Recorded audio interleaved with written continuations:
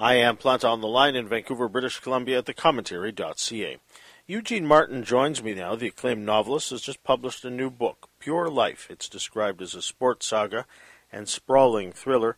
Its central character is called 19. He makes his way to the pros, becomes a quarterback, and takes on mythic proportions. He marries the owner's daughter and reaches a sort of greatness that athletes aspire to. He retires and assumes he'll be playing golf with celebrity endorsements and real estate investments. But as the market tanks and his family disintegrates, he's contending with a brain that he feels isn't all there. He ends up going to the Mosquito Coast of Honduras in search of restoration.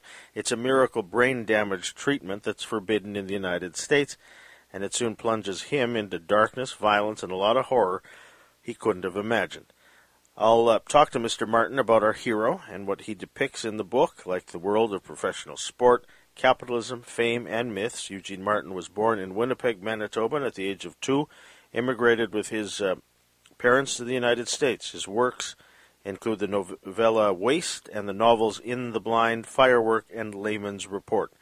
This new book is published by Strange Light, an imprint of Penguin Random House. Mr. Marten joined me from Cleveland, Ohio, 2.5 weeks ago. Please welcome to the Plant on Land program, Eugene Marten. Mr. Marten, good morning.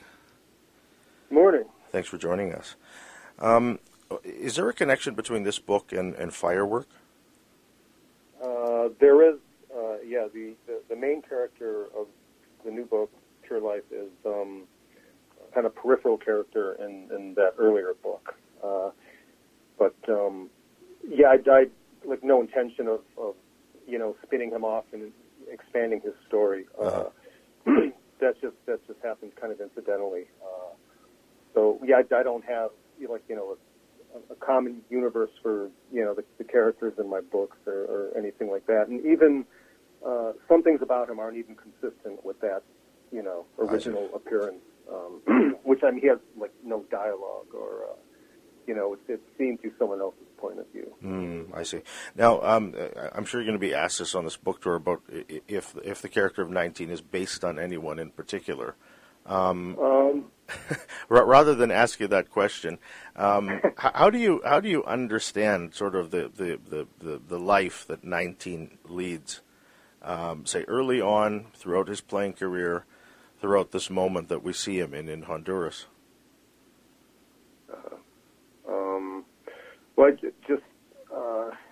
It's in the arc, I guess, if you will, is one of initial spectacular success, followed by a catastrophic decline, in which there's a recurring line in the book is there's a price for everything, and so and that I think you can apply to just about everybody.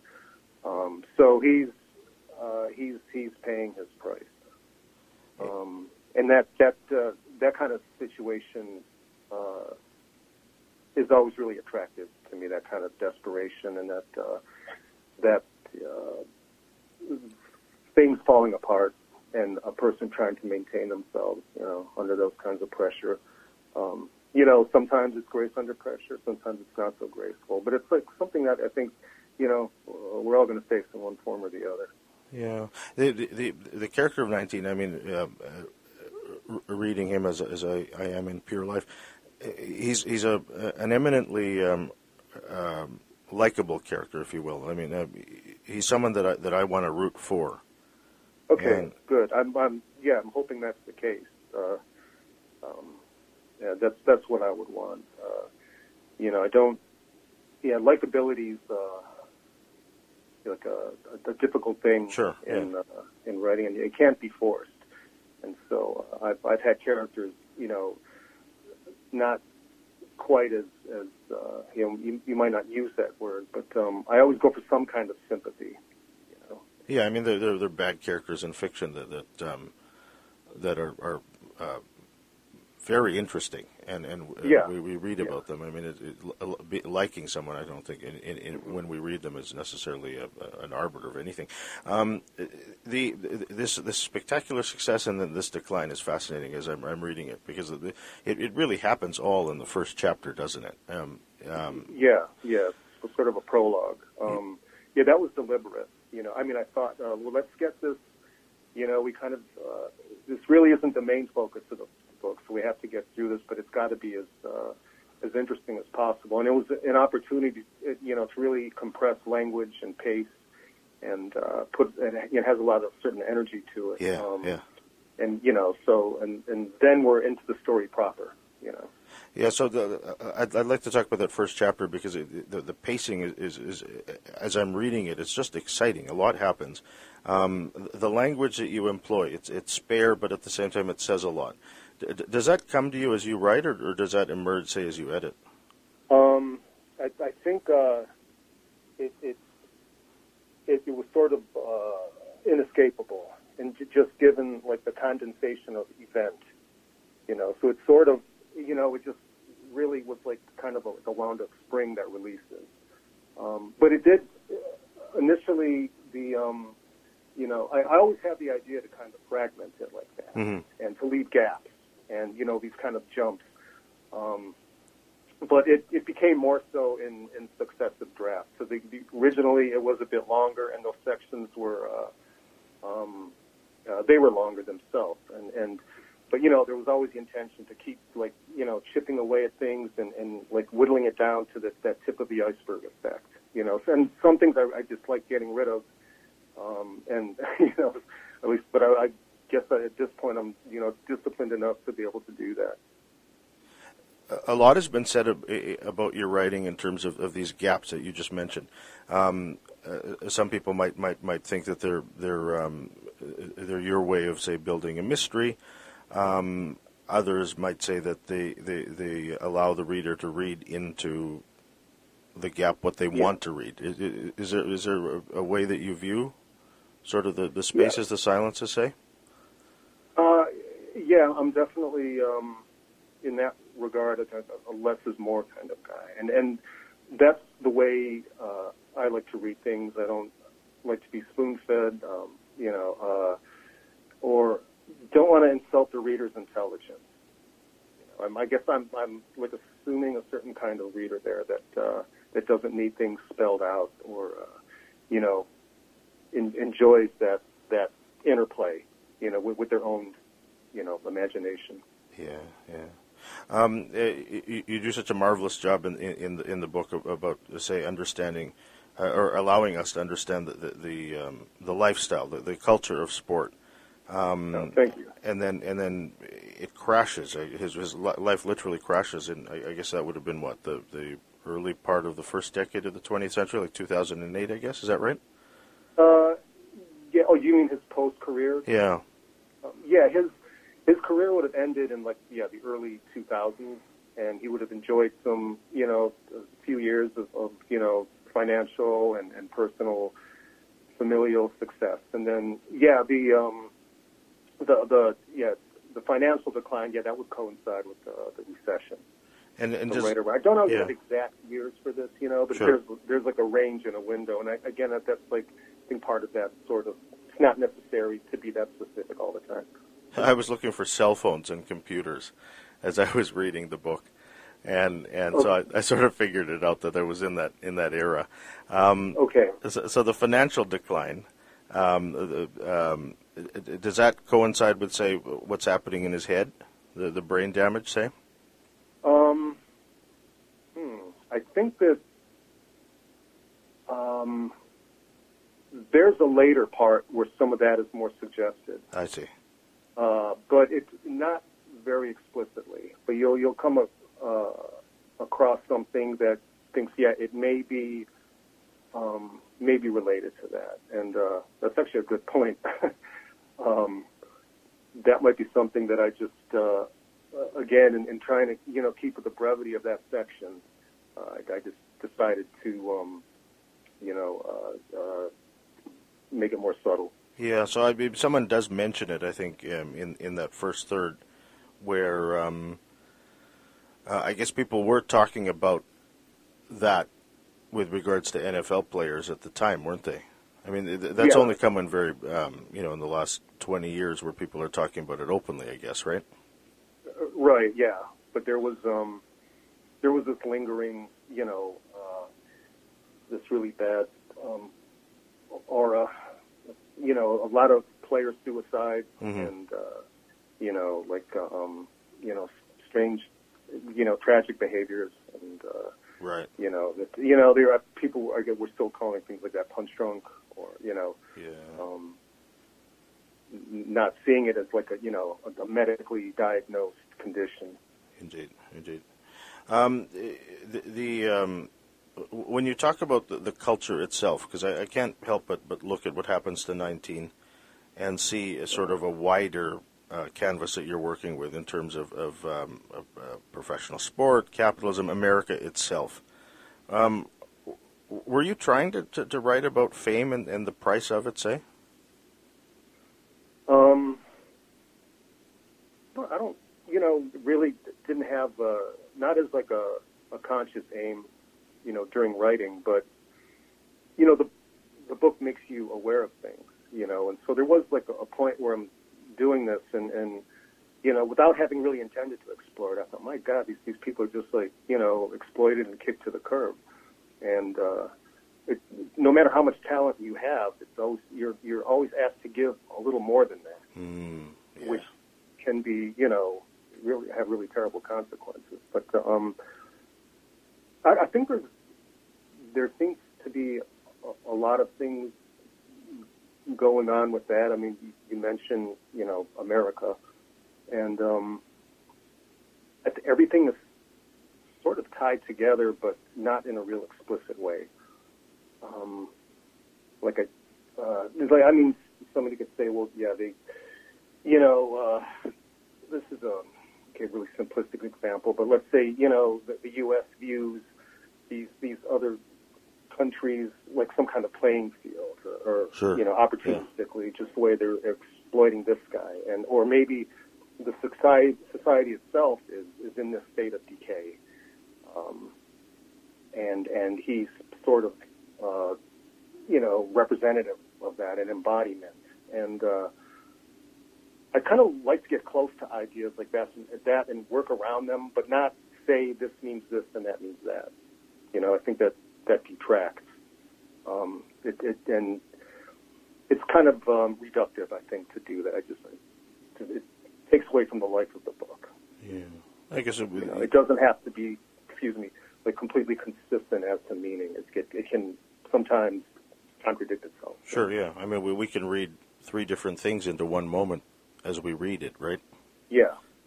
And that's I think the ideal reading, So at first I found it curious that I didn't know what 19's name was, but then as I'm reading the book, I realized I just don't care anymore, but I want to know more about him. I want to know what motivates him, even early on, or even now, or where I am in the book, I should say. He's such a rich character. What is it like to live with someone with that for a while, at least, while you're writing the book? Well, I enjoyed it, and because again, I took it the same way, and I wasn't, I saw him that way also, and so yeah, it was kind of whenever I'm working on something and it's working out okay, I'm like really happy to be in that place, in that right. world, and being among the characters, or even in their psyche, even if it's like getting ugly. I find a lot of exhilaration in that, and it's hard to let go. I'm always kind of bummed out when I'm done. It's like it was, the publication date was the 3rd, and that was, an exciting day. At the same time, though, it's over. Something's over. Yeah. I'm at the part now where he's in Honduras. Okay. Why has he gone there, and what can you tell people listening to us who haven't picked up the book yet, say, about what happens there? Okay. Something that I don't want to give away, but yeah. He goes to Honduras. He's in this state where he suspects he might be suffering from this concussion-related syndrome, Mm-hmm. which can only be automatically diagnose. They can't. Right now, they're not at the state where they can, look in a living person's brain and say for sure that you have it. You have to be dead. Yeah. For them to dissect. But it's and I think like a little bit of doubt is cast as to that too. Like what if he was just really drunk all the time or something, and that's what was causing his problems. But I don't think so. So he hears about a clinic in Honduras, actually it's offshore, it's on the islands, where they're practicing stem cell treatments for brain injuries, and that's all true. There's nothing science fiction going on there. Mm-hmm. And it's, a case where it's like, the FDA doesn't allow here, or it's just a lot cheaper there. But he decides to go on this trip and see if he can do something for himself. That doesn't quite go as planned. And he ends up going deeper into Honduras, into the mainland, into, the Mosquitia, known as the Mosquito Coast. Mm-hmm. This remote and, very jungle and mountainous region, which is very far away from also, law and order. In a country where there, often isn't a lot of law and order. I mean, it's, there are some bad things going on there. And this situation just becomes darker and more dire for him. And, as unexpected dark forces kind of come into play, and involving some other characters too. When you're writing a book like Pure Life, especially this part of the book, which I haven't gotten to yet, I know it's work. I mean, that's your job as a writer to write. How often is it that you're finding yourself really enjoying it, say? Every time. Really? If I'm not, then something's wrong. Then something needs to be fixed. But as I go through drafts, that joy becomes more and more refined. But to me, I just love working with sentences. That's my instrument. And did you always have that enjoyment with working with words? I mean, as a kid, say, even did you realize that you wanted to be a writer early on?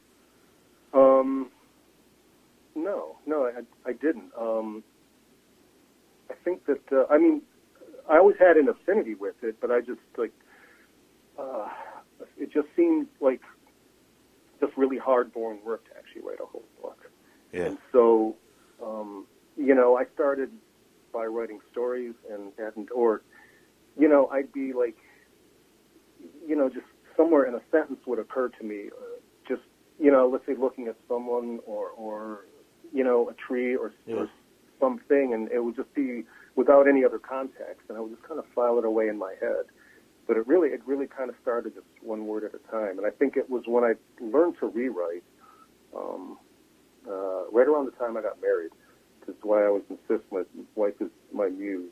But then I had that feeling of bringing something to life.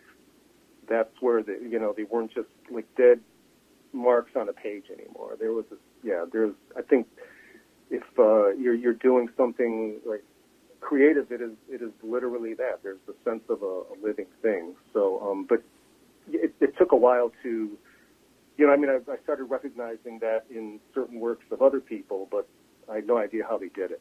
I just had to really stumble through that quite blindly for years, and then at one point it started to click. But it was learning to rewrite something is when I felt I turned that corner. Yeah.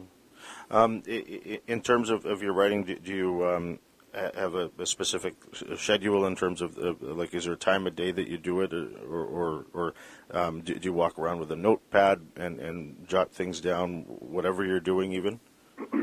Yeah, I write in the morning. Mm-hmm. First thing in the morning. It's like Barry Hannah said once. It's just you and coffee. And that's what I don't eat. I just that's the best time. When I was getting close to finishing it, and the pandemic was hitting, and it seemed like the end of the world for a while, and my editor, Jordan Ginsburg, was, he wanted to see it. Another publisher did. So I had to push it a bit, and then I was able to write in the evenings. Normally I don't, though. Yeah. But I, occasionally I'll get an idea in my head, and I do, scribble it on the nearest piece of paper, which could be anything, a piece of cardboard, it could be a Post-it note or something. Yeah. So, and I have hundreds of these scraps of paper laying around. And, I shove them to this notebook. I should really probably carry around a little pad or something, but I just never seem to do that. But, yeah, the process is always kind of ongoing. But the later the day it gets, the less in touch with it I am. Hmm. And are there moments when you're writing? I wonder how frequently this happens. As I'm reading Pure Life, I think it happens a lot, where you know that you have something good. Yeah, sometimes, the bell rings, and I'm really happy with it. It seems that I dwell on it less than I used to, though. If there's a certain passage or sentence, seems to be in the past, I would really carry that around in my head a lot. And now I kind of get over it and move on to the next thing, which I think is a little more constructive, really. Or maybe it's just, an aspect of getting older. I don't know. But yeah, there is a feeling of recognition, you getting that sound right, or it really is, it's a surprise. Something has snuck up on you. You've snuck up on yourself in some way, ambushed it, and you're like, damn, okay, thank you. Yeah. I mean, the parts of this book that I've read that I just I don't write, but I wish I could write. I mean, the way that you paint images. These are images that we know, that we've seen, say, but okay. In ourselves even, or in the culture and on TV, and yet you bring such a marvelous spin to it that envy in the good way, I think is what a lot of readers what a lot of readers might feel too. Are you working on another book now? Yeah, I am. I'm working on a couple of things. There's I have another novel that did not have a very good publication, and Strange Light is going to reissue that next year, and at least that's the schedule. And I've done some revision on that, and then I do have a brand new project I'm writing notes for and trying to figure out how I'm going to do it. Very much it's the in over your head feeling that's scary, but probably a good sign if you can pull it off. Yeah, that's the other thing too. As I'm thinking about 19, as I'm reading the book, is that these last 2 years that we've 2 years or so that we've all lived through, you can't help but relate to them a little bit more than perhaps if I'd read this 5 years ago, say. Okay, that's interesting. Yeah. Eugene, it's been such a pleasure to speak with you. Congratulations on this book. I'm enjoying it a great deal. I can't wait to get back to it. All the best. Thank you. I appreciate your comments. They mean a lot. No kidding. The book is called Pure Life. It's published by Strange Light, which is an imprint of Penguin Random House. Its author, Eugene Marten, joined me on the line from Cleveland, Ohio, in Vancouver. I'm Joseph Planta.